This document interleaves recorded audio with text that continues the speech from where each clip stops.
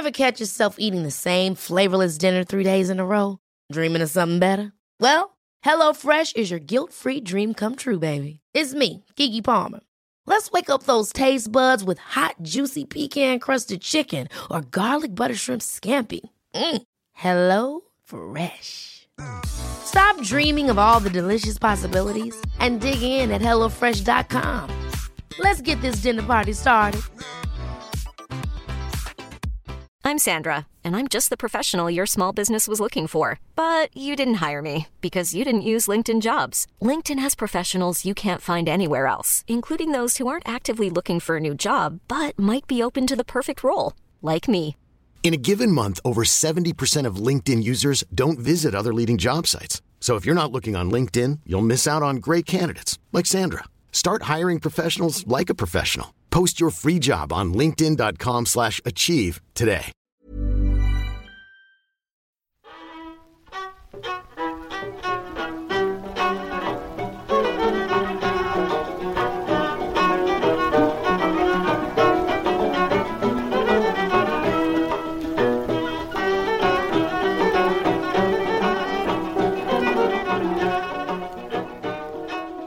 Hello and welcome back to The Exchange.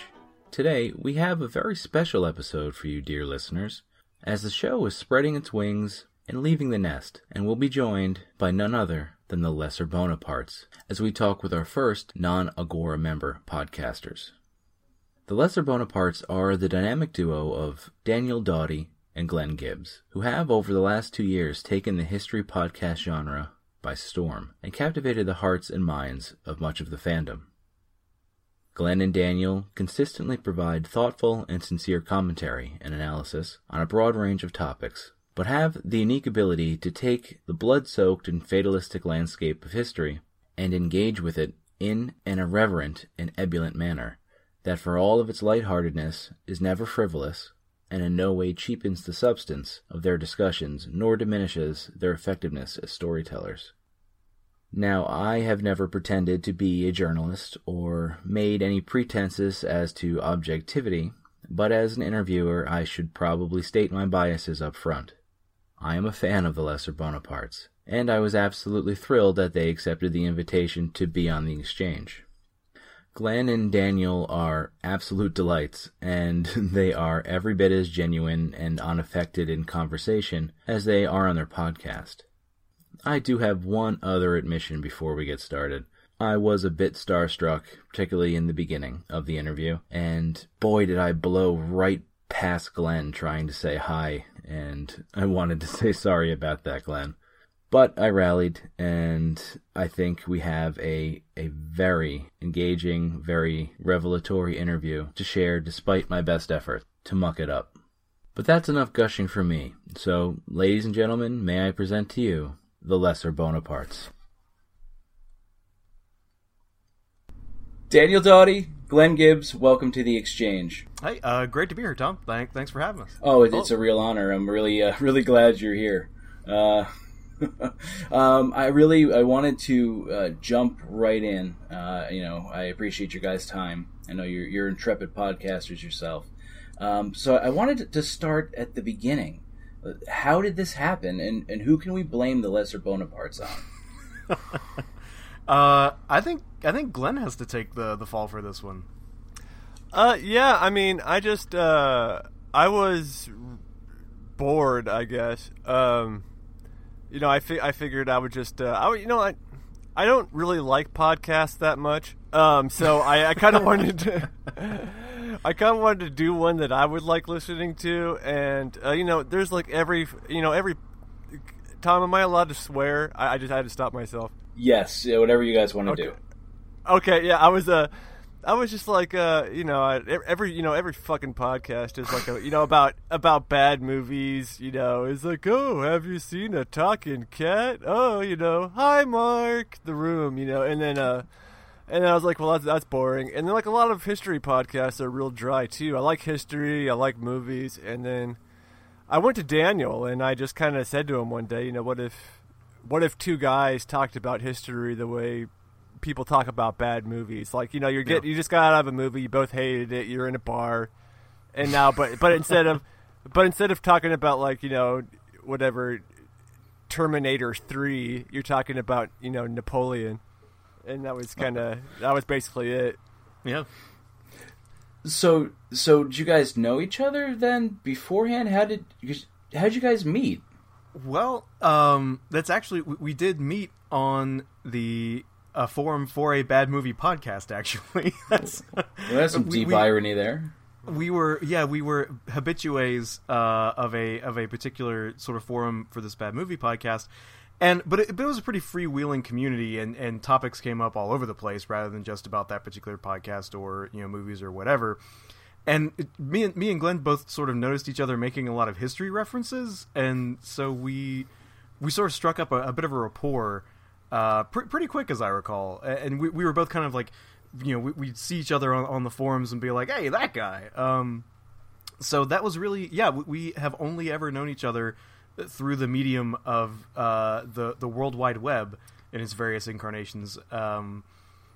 But yeah, which surprises a lot of people. I want to say I'm always fairly embarrassed because that was probably the most that's probably the most frequently asked question we get is like, how do you and Daniel know each other? Where did you meet? You sound like you've been friends since childhood. And it's always just like, nope, real boring. You know, it's always just like there's no real like, you know, first we had our, you know, days in the Cavern Club in Hamburg, and we sweated our way up through the, you know, it's not like that. It's just kind of like we just kind of went for it one day. It's just, you know. So you essentially picked each other up in a chat room. Yes. Essentially, yeah. Totally, very 21st century of you. It was. Or I guess more like very late 20th century. That's that's true. Oh, 1999 move. Yeah. Yeah, I'm still using my discs as coasters over here, so. Oh, yes, of course. Yeah. So, go ahead, Glenn. Sorry. Well, I was saying it's just like, you know, it's just kind of like, I don't know how this podcast would have happened without it, though. I mean, it's not like, you know, me and Daniel would have one day been in the same glory hole, and then we'd like, you know, and then I would just be like, hey, you know, how about that Bronze Age collapse, you know, through the hole? I don't know. It's just kind of like, it's a very 21st century how we met. Yeah. Yeah. That's awesome. Well, you guys were obviously, your fan base is all very happy that it came together. And, you know, you guys are unique voices when it comes to the history podcast genre. I can only really think of maybe Cam and Riley's podcasts as a remote predecessor, but even that's an imperfect example because you do have just, you know, significant stylistic differences. But you guys do really bring a color and I guess an edginess to being history nerds, and it shows that a history podcast doesn't have to be stodgy and diffident. You know, you can enjoy grappling, you know, with the questions and issues that history presents us with, and I think you guys have really been a tonic to a genre that, as you said, Glenn, you can be a little dry. Yeah. Go ahead. Oh, sorry. I always, with it. I guess I always tell people, like, the energy we were out to capture is that if you were ever at, like, a big stupid keg party and you sort of strike up a conversation with some random dude and it turns out, like, I don't know, that they read the same book that, you know, you just read and you were excited to talk about it, and the person is like, wow, I actually know what you're talking about too. That is cool. Holy shit, dude. And so you're just kind of like hanging out at, you know, by the keg and pardon the expression, broing out for a while. But that's kind of I think that's that's the energy we always thought we could bring to the table, I guess. Like that's how we wanted to do it, because that's how we would feel about it. You know, it's I think for both Glenn and I, like, history is a topic that is, yeah, I mean, there's times for the dry recitation effect, but then sometimes you just want to, like, have a sort of, I don't know, enthusiastic conversation where you know, don't feel bad about throwing out a few swear words because you're fucking excited about you know, the gin craze or whatever, what have you. Right on, and you know, when I listen to your podcast, I do have that palpable feeling that we're hearing the real Daniel and the real Glenn. You can hear the beer popping in the background, and wives have been known to show up and share pillow talk about the historical neglect of the Hussites. And I think that sense of authenticity really energizes the Lesser Bonapartes. So it's good to know that here we are turning the chairs around and turning our hats backwards, as you guys like to say, and that keeping it real really is important to the vitality of the show. Is that fair to say? Yeah, I think for me, I guess I've always just kind of grown up with a healthy disdain for authority. I was always that smart alecky kid, and I think to a large extent I still am, because for me history is like what fascinates me about history. A lot of people want to hear those big stories, or they want to hear Dan Carlin go, the Khwarizmian scouts came upon a pile of bones. And yeah, that happens, but I mean, I just want to, I love finding out how not different history is. Like, the example I always use is, wouldn't it be the stupidest shit you ever saw in your life if, you were walking in a park tomorrow and you saw a statue of Donald Trump on a horse with a sword in his hand? And wouldn't you laugh and say, that is ridiculous? Who put that stupid shit there? But you get a guy that lived 2,000 years ago, and just the Donald Trumps of their day were making those statues, and somehow these are the big men of history that we should all talk in these hushed, reverent tones. Those were those guys. Look at Crassus. That was Donald Trump of his day. Wow. Yeah. Going into, very close cognate. Yeah. Yeah. Going into and he got killed. But now we want to tell the story about Marcus Licinius Crassus and the triumvirate. It was just the same shit. It was just, they were just doing it what they had at their time. If Donald Trump lived 2,000 years ago, he would be putting together an army right now. He wouldn't, but today you just have to build casinos in, it's how many Twitter followers you have, and you get in a Pizza Hut commercial. But it's always the same. People always, so when people will be like, oh yeah, you make that joke about whatever, about the skateboard, or you say Napoleon's totally not a bro. I mean, human beings have always been human beings. I don't understand why being in the past and having a stupid hat on your head makes it somehow more epic or something, I don't. Right. And I was always grabbed, and I assume many of your listeners were grabbed by the very low threshold for bullshit that you tolerate from primary sources or the subsequent historiographical record. Now, is that demystification a goal is that a goal of your show, or is that just a natural outcome of your process? I think that's kind of fair to say that I think when we first started out, I think that was a little more explicit. Like our sort of pilot episode about Alcibiades was that we did set out to deflate reputations, because that guy's just a dick. But I think really beyond that, I think it is just more of an outcome of our. I think both Glenn and I, and Glenn can jump in if he feels I am misrepresenting him, of course. But I think we are both, when it comes to researching history, we are very keen to try to get away from our own preconceived notions, to try to approach everything we're learning about in as fresh a way possible, to basically to leave ourselves open to whatever impression we can get from the text and the documents and whatever. And it just so happens that we are a couple of dudes who do have a low bullshit threshold.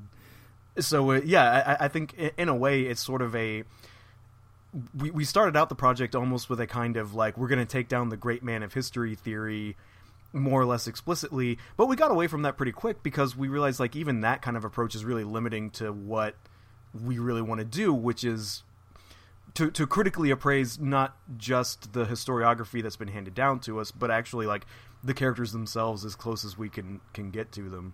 So I think it really just does come down to, I guess it is an aspect of process more than anything else. And honestly, just sort of where Glenn and I are coming from. We're we've had it up to here with the stories of noble so and so did this and that, and he's a great man, and here's his statue. We're much more interested in okay, well, how did the footmen who had to follow this guy's orders think of him? What was it like to live in the state that so and so built? Like, what are the consequences of all this greatness that people are throwing around? Mm-hmm. And so that's, you know, I think that's where it comes from more than anything. Yeah, I'm just trying to make sense of it all. I mean, like, one thing I really wouldn't want to be lumped in, because there's this whole kind of subgenre of history where that is their mission statement of, like, you know, what you all thought about history was wrong, and we debunk all the myths, and that's not really, that's very one-dimensional, because, yeah, I mean, there are, you know, history is always what somebody wants you to believe happened, but, you know, there are some larger-than-life characters, and there are some larger-than-life things that happen, so I think if the show has evolved in a way, we've evolved away from being like, here we are to teach you this thing, and everything you always thought about history was wrong, to now you're kind of like, I think now you're watching us, you're kind of like, this is as pretentious as all hell, and I apologize. But what I tell people now when I try to explain the show to them is that the show has evolved in a way that it's now a documentary about the creation of itself, where you're watching two guys try to wrap their heads around something, and you're kind of witnessing us learn as we go and try to figure it out. And sometimes we might get it wrong, sometimes we might get it right. But what I always like to tell people, too, is how do you know they got it right? I mean, think about it. Think about all that, like, Saving Private Ryan, Greatest Generation horseshit that was coming out in the late 90s while there were still living eyewitness people for World War II. And then, you know, they don't talk about the Tokyo fire bombings or anything like that in Saving Private Ryan. It's all just these, you know, these large men bestriding this war, and thank God for these old men, you know. And then you read a little bit more, and you go like, oh, the percentage of draft dodging was higher in World War II than it was in Vietnam, and then you go, well, wait a minute, but then you go, well, yeah, but then, you know, that happened, but then you read stories about, you know, Stalingrad and all that, and you're like, wow, you start to get this big gray mass that forms, you know, where you're just like, wait a minute, these guys did some extraordinary things, and they did some horribly shitty things, and everybody on all sides was doing the same thing. So there are really no good guys and bad guys. So all I can try to do is try to make sense of it. You can't really frame it any other way. So we don't really come to any conclusions anymore. We don't say like everything you know about, you know, everything you know about, you know, the Bronze Age is false. We just kind of go, well, that's my best guess, you know, and so. That's all anybody can do. Yeah, and that's of course where one of our many show mantras, shit has always been fucked and there was no golden age. I think one of the biggest takeaways we've had from the whole project. And I mean, just sort of as a sort of slight aside, sort of talking about the way the show has developed, I have actually found myself very much softening on my anti great man of history jag that I was on for a long time, precisely because, I guess, sort of speaking to our most recent series, you know, Abd al-Rahman the First, you know, in the 8th century, this fleeing the Abbasid Caliphate and setting up a kind of a state of his own off in the far west, like, that was totally this one dude's, you know, initiative that made that happen, and which led to, like, you know, 2.5 centuries of this amazingly vibrant culture there in Islamic Spain.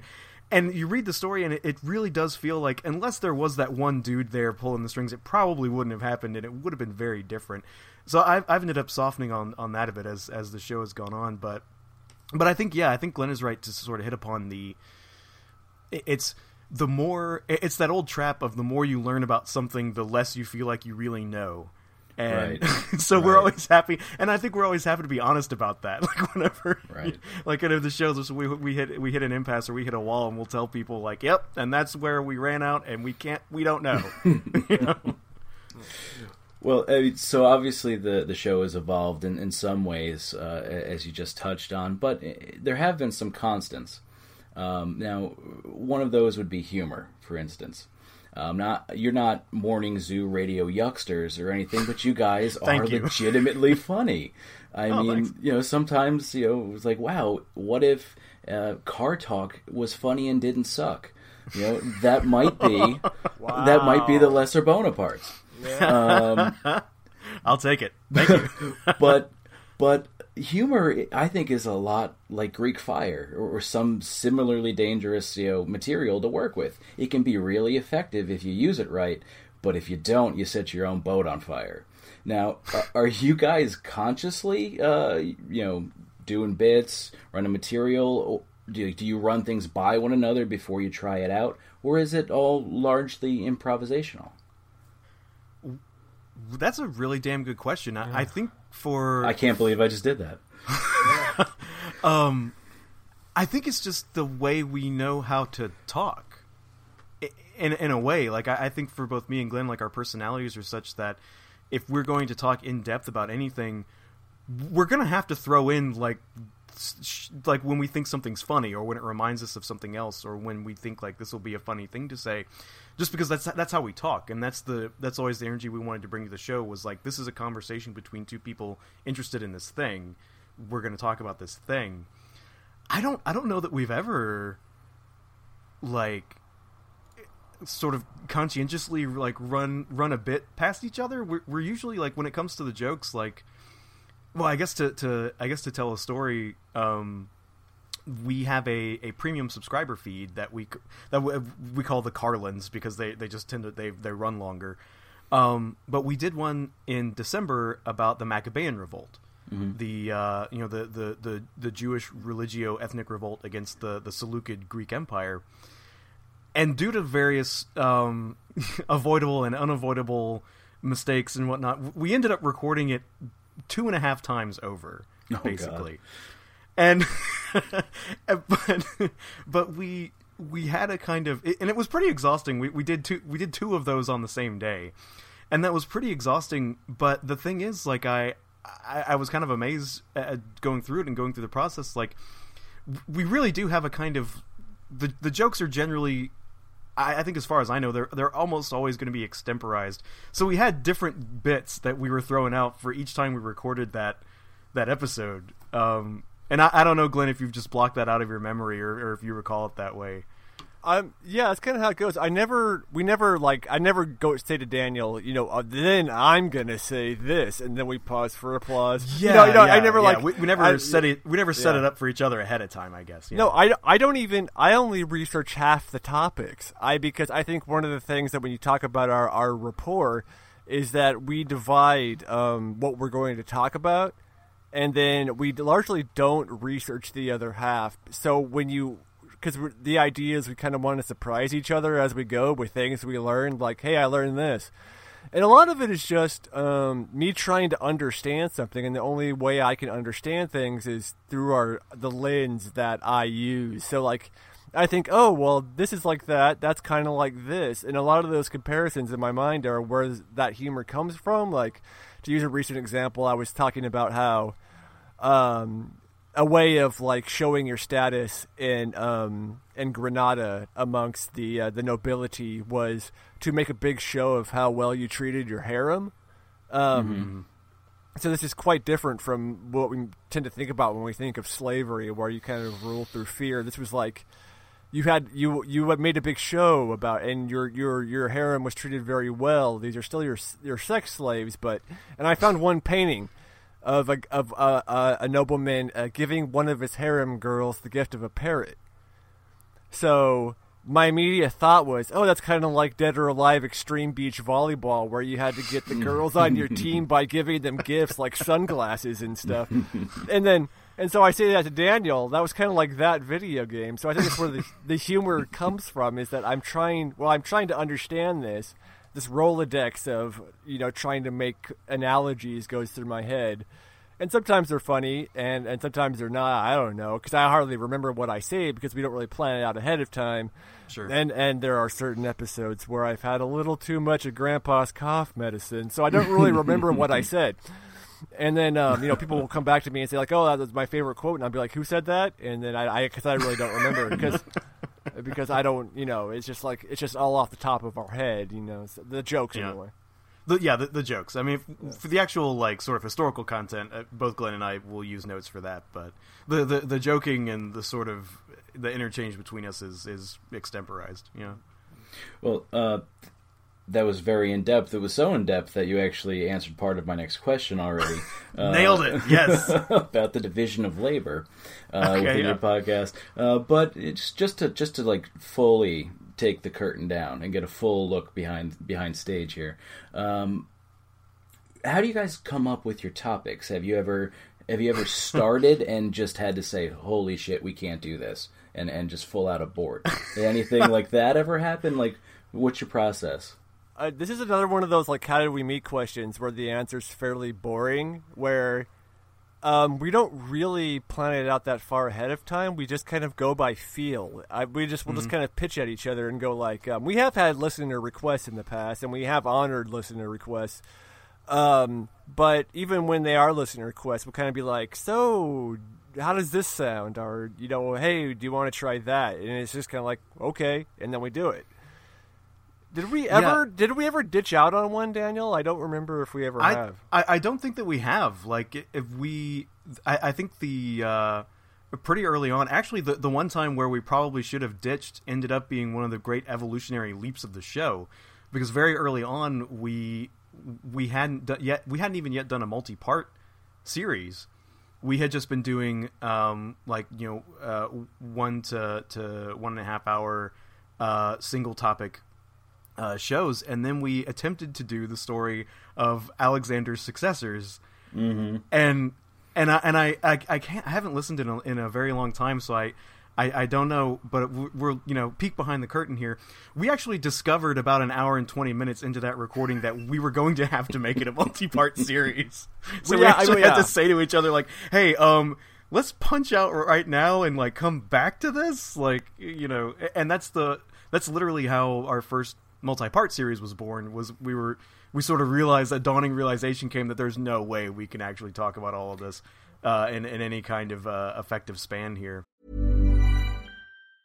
Hi, I'm Daniel, founder of Pretty Litter. Did you know cats tend to hide symptoms of sickness and pain? I learned this the hard way after losing my cat, Gingy. So I created Pretty Litter, a health monitoring litter that helps detect early signs of illness by changing colors, saving you money and potentially your cat's life. Pretty Litter is veterinarian developed, and it's the easiest way to keep tabs on your fur baby's health right at home. Go to prettylitter.com and use code ACAST for 20% off your first order and a free cat toy. Terms and conditions apply. See site for details. Planning for your next trip? Elevate your travel style with Quince. Quince has all the jet-setting essentials you'll want for your next getaway, like European linen, premium luggage options, buttery soft Italian leather bags, and so much more. And is all priced at 50 to 80% less than similar brands. Plus, Quince only works with factories that use safe and ethical manufacturing practices. Pack your bags with high-quality essentials you'll be wearing for vacations to come with Quince. Go to quince.com/pack for free shipping and 365-day returns. Since 2013, Bombas has donated over 100 million socks, underwear, and T-shirts to those facing homelessness.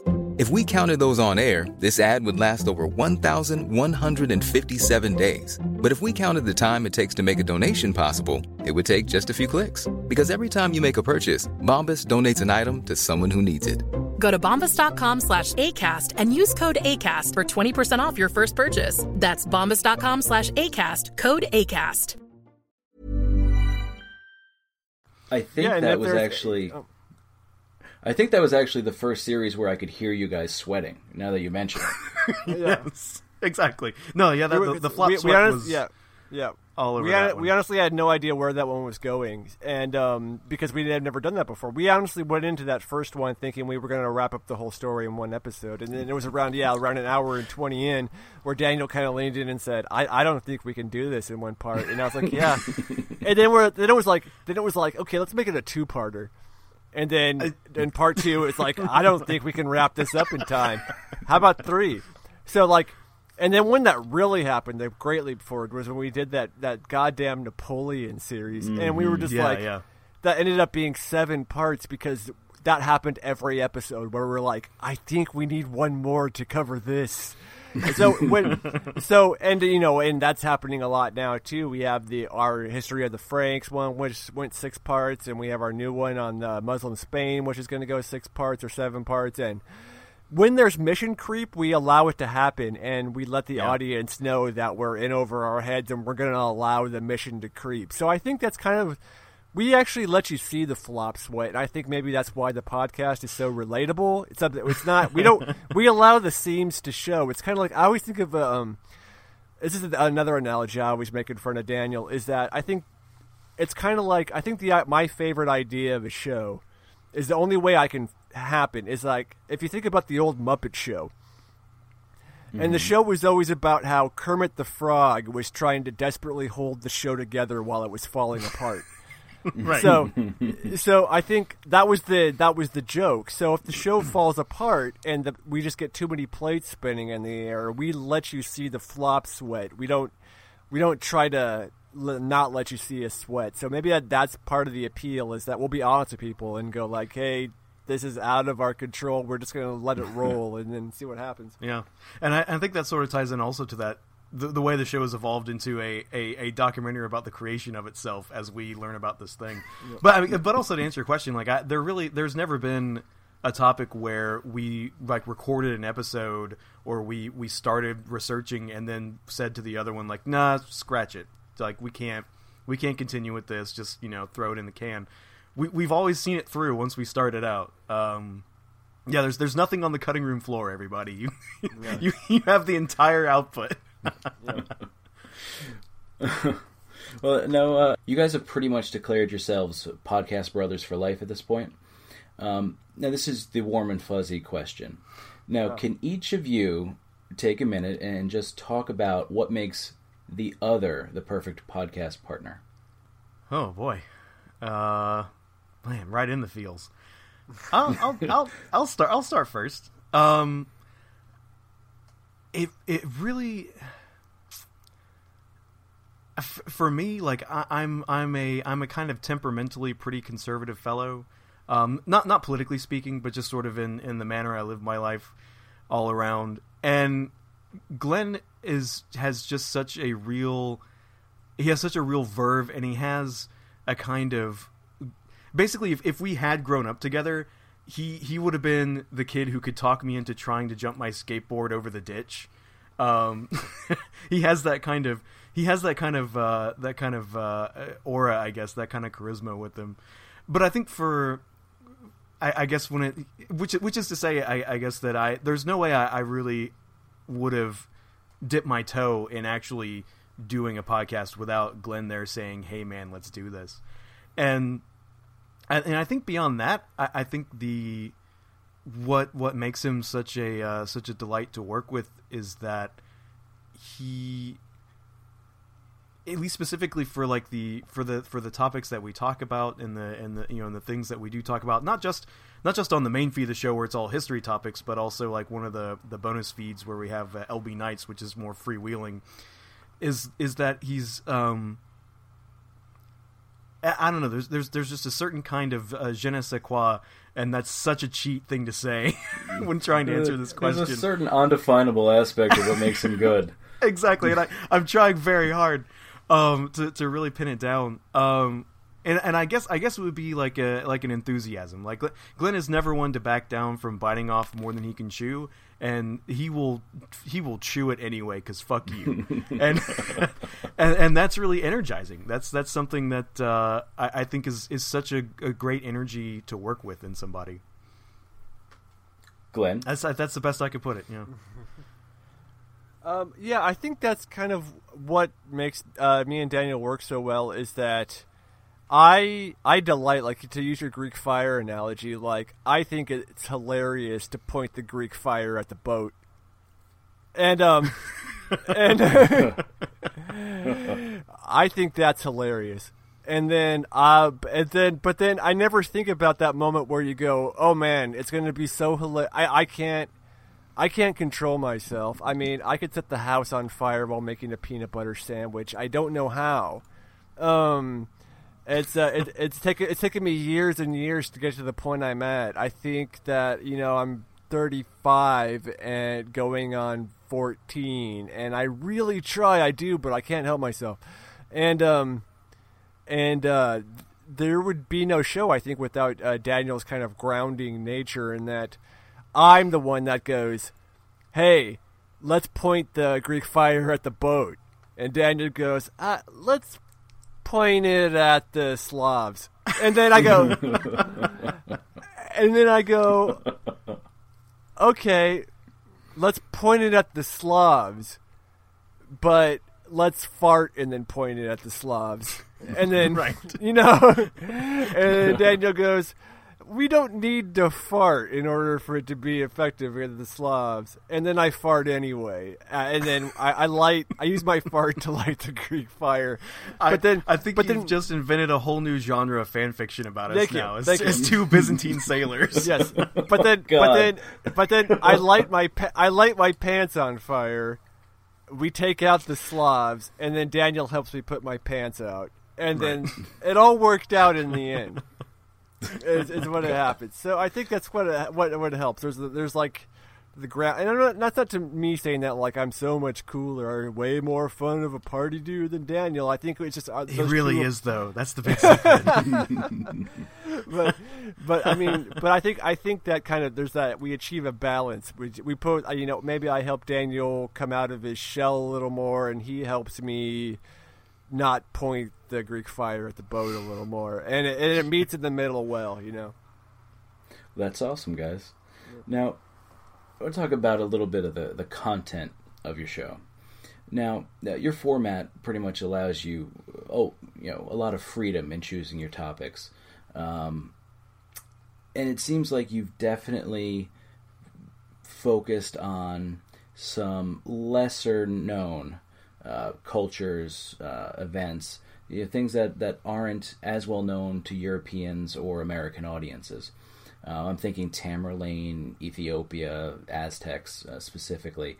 Now, has shining a light on those very worthy but often overlooked subjects grown more important to you as podcasters over time?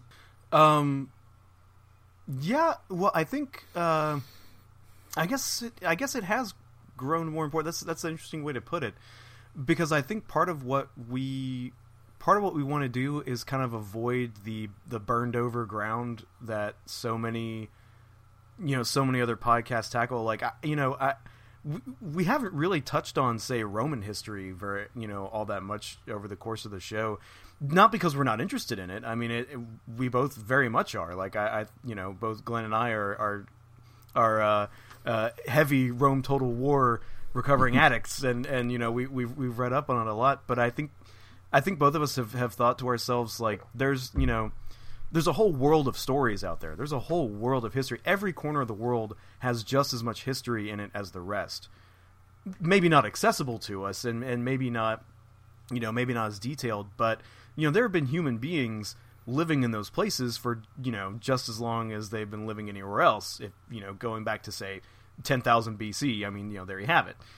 So I think that's been a big, been a big factor. Is like we're interested in digging into stuff that we don't know much about, and in order to do that, we have to go a little further afield than we're accustomed to. Like, we have to go outside of the big topics that people think of when you say history, and which isn't to say that we don't, fuck, we did, 7 hours on Napoleon, but that was more, I think, just because, like, for both of us, like, that was a gap personally that we had that we didn't know all that much about.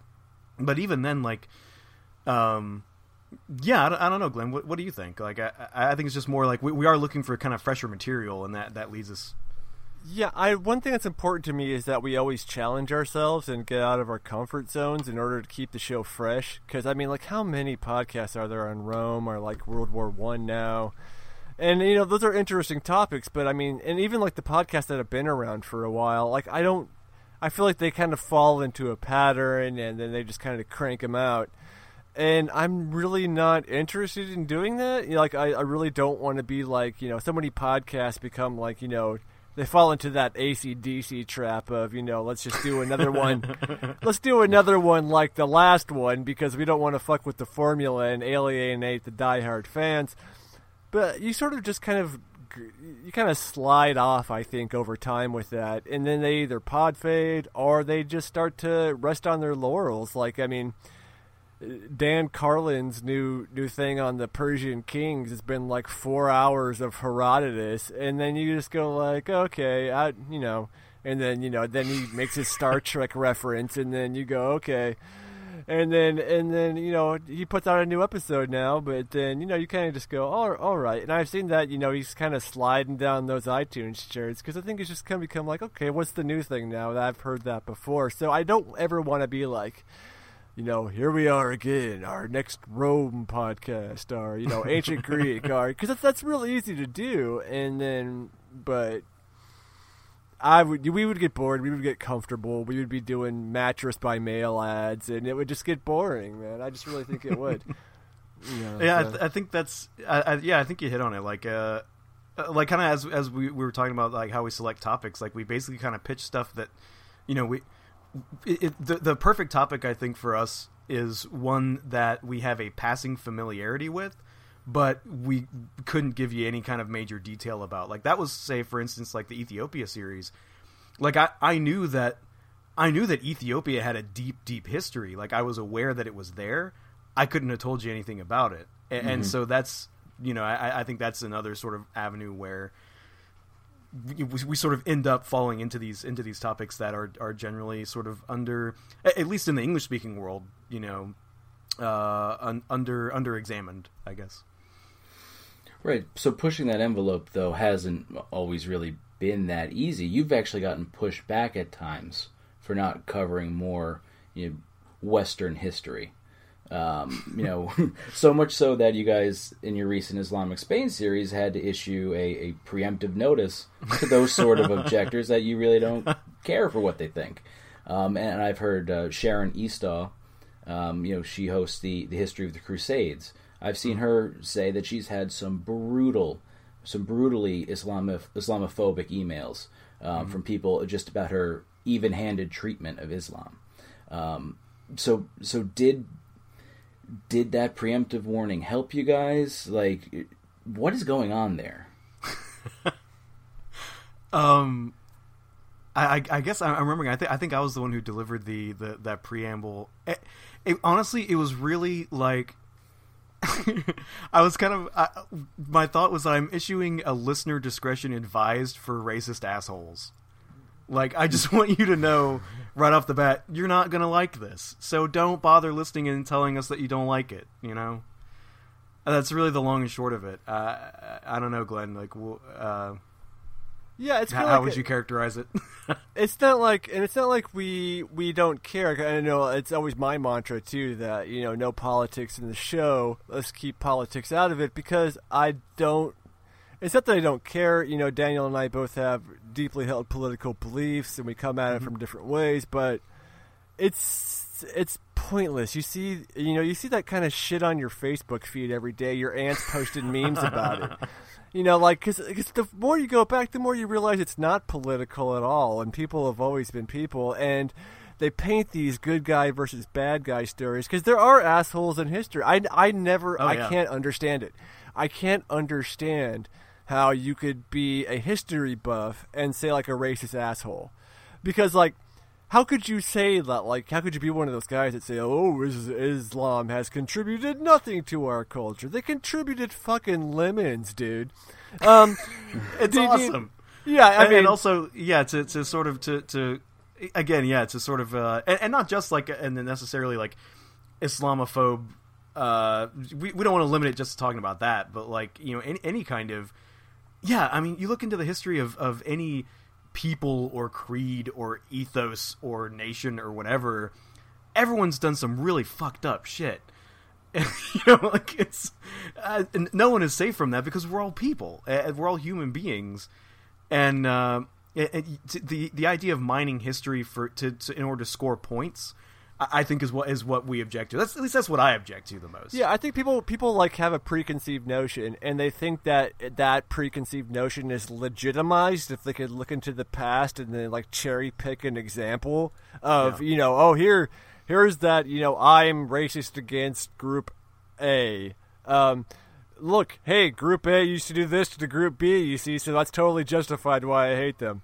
I mean, people like to. They think it leads some kind of some kind of legitimacy to their whatever stupid belief they have if they could find some kind of historical precedent for it. And I'm not interested in that. And people will do the same thing with our politics today. And people have been doing the same thing with politics since time immemorial. So it's just, it's not interesting to me, and it's pointless. Yeah, it's not interesting. I think that's the biggest aspect of it. Like that's a really limiting and stultifying and dull way of trying to think about the past and trying to understand what human beings have been up to. Yeah. Right on, guys. Just to wrap up, here. So, what's on the horizon for the Lesser Bonapartes? Oh boy, man. Future's so bright we gotta wear shades. Yeah, I have no idea. I really have no idea. Because we're making this shit up as we go along. We never had a 5-year plan.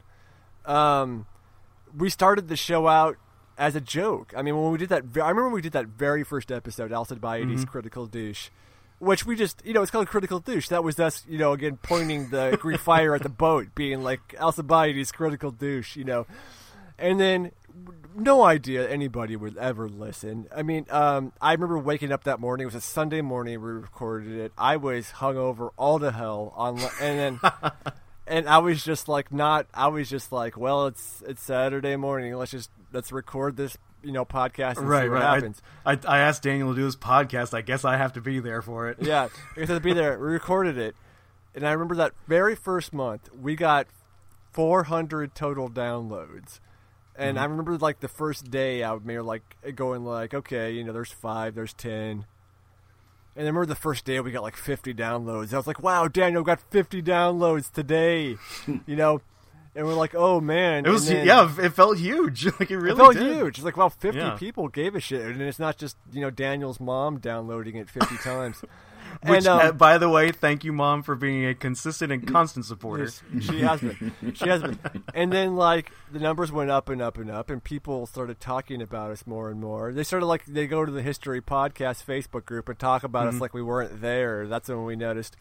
And then, that was kind of a fluttery butterfly feeling that there was that a dude that neither of us had ever heard of started a thread about how we suck, and that was like, dude, we made it. We made it. That was great. That was fantastic because I love negative feedback like that because that's just proof that more than Daniel's mom is listening. People that don't give a shit about us as people are listening. So that's great. And then, it went up and up and up, and we got more and more, people talking about us. You want to interview us, and whenever that happens, I'm always just like, we're just two assholes with a mic who get 2 downloads a day. But then we're not that, though, and it's been 2 years, and it's been a lot of work, but then 2 years from now, I have no idea. It's gonna keep going the way it's been going. And we'll see what happens. Maybe people will get sick of it, and it'll go down to 0. But I don't really care. This podcast doesn't pay my bills. I'll I'll deliver it to my cat. I'll be talking about this anyway. All right. I think honestly, I think one of the coolest developments lately has been the kind of, I guess the expansion of Team Bonaparte. We hired on Andrew to do editing and some producing and social media kind of management stuff. We've had Ana Laura Magis on a few times, starting with that Aztec series, and she's also chipped in on the more Spain series.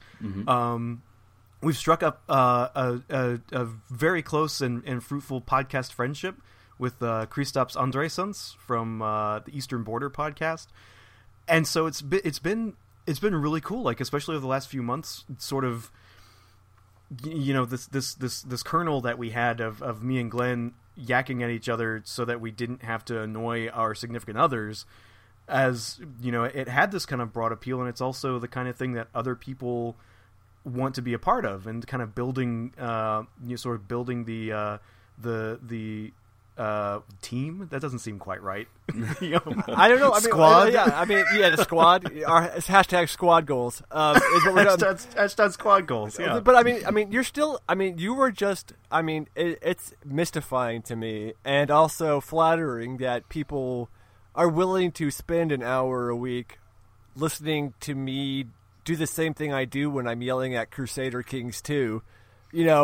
Right. And and then I'll feel obliged as long as people want to hear that. I'm happy to yell at Crusader Kings 2 at you while you're jogging or cutting vegetables for dinner, if that's what you're into. Yeah, for me it's doing dishes.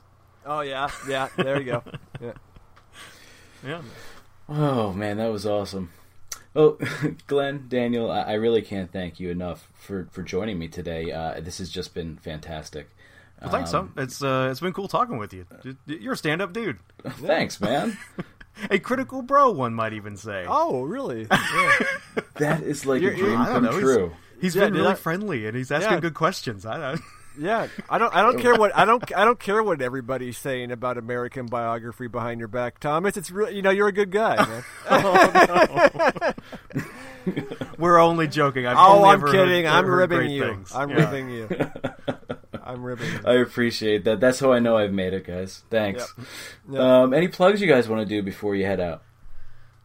Oh man, listen to our show forever. That was eloquent. Listen to Aubrey Sitterson's Scald. I promise I'm not dating him. It's just an awesome show. Oh yeah, I'm always plugging really that awesome. one. Yeah. Oh yeah, I'm always plugging that one. Yeah, our association with the Dark Myths Podcast Collective. There's a ton of cool shows out there. But yeah, like Glenn was saying, Aubrey Sitterson's Scald is great, and we've become big pals with Kristaps over at Eastern Border. And because Glenn is always too shy to mention it, I'm going to. Glenn actually does another podcast with a friend of the show, or rather, Glenn's actual friend and a friend of our show, Sean. If you are one of those people out there who likes our record store guy stuff when we get talking about bands and shit, check out Counterblast with Glenn and Sean. It's awesome. It's 2 to 3 hours of just solid ass record store guy talk. It's absolutely terrific. I don't know if it's ever been mentioned on an LB branded anything. I don't think so. Yeah. But you guys are missing out if you're not listening to Counterblast. It's terrific. Oh, I appreciate that. Okay. Well, guys, great. Thanks again. Have a great day. Hey, man, you too. Thanks.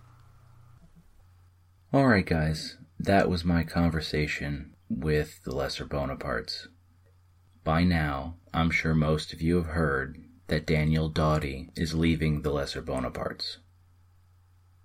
When we recorded this interview, this fact was not known to me, but Glenn and Daniel did me the courtesy of letting me know in advance, so I wanted to take a moment to acknowledge the fact that podcasting is losing one of its brightest lights, and while we wish Daniel the very best upon all of his journeys, when he unplugs the microphone for the last time, it is a wholesale loss for the listeners who loved laughing along with him, as well as the other podcasters for whom which he was a shining example. I'm incredibly grateful that I had the opportunity to interview both of the Lesser Bonapartes, and it will surely rank as one of the highlights of my career as a podcaster. However, we shouldn't lose sight of the fact that Glenn is going to continue, and while the Bonapartes are known for delivering the final word, I'm sure this is just the final word in a chapter, and not the final word in the book. So, to wrap up then today, remember to go check out The Lesser Bonapartes. It can be found on iTunes and at thelesserbonapartes.libsyn.com. But also remember to check out agorapodcastnetwork.com and see our stable of shows, including our podcaster of the month, Roy Field Brown, and his 10 American Presidents series. And I want to give a special shout out to Zach Twomley's When Diplomacy Fails, which is just doing a masterful multi-part series on the 1916 Easter Rising in Ireland. You can keep track of these by following Agora on Facebook or on Twitter at Agora Podcasts. Alright, I'm Tom Daly, host of the American Biography Podcast, signing off for The Exchange. Thank you all so much for listening, and I hope to talk to you again soon. Daniel Doughty and Glenn Gibbons. Glenn Gibbs. We'll edit that out. That's what Andrew's going to do. The decline and fall of the introduction of your show, Tom. Okay. Even when we're on a budget, we still deserve nice things. Quince is a place to scoop up stunning high-end goods for 50 to 80% less than similar brands. They have buttery soft cashmere sweaters starting at $50, luxurious Italian leather bags, and so much more. Plus, Quince only works with factories that use safe, ethical, and responsible manufacturing. Get the high-end goods you'll love without the high price tag with Quince. Go to quince.com/style for free shipping and 365-day returns. Ever catch yourself eating the same flavorless dinner 3 days in a row? Dreaming of something better? Well, HelloFresh is your guilt-free dream come true, baby. It's me, Keke Palmer. Let's wake up those taste buds with hot, juicy pecan-crusted chicken or garlic butter shrimp scampi. Hello Fresh. Stop dreaming of all the delicious possibilities and dig in at HelloFresh.com. Let's get this dinner party started.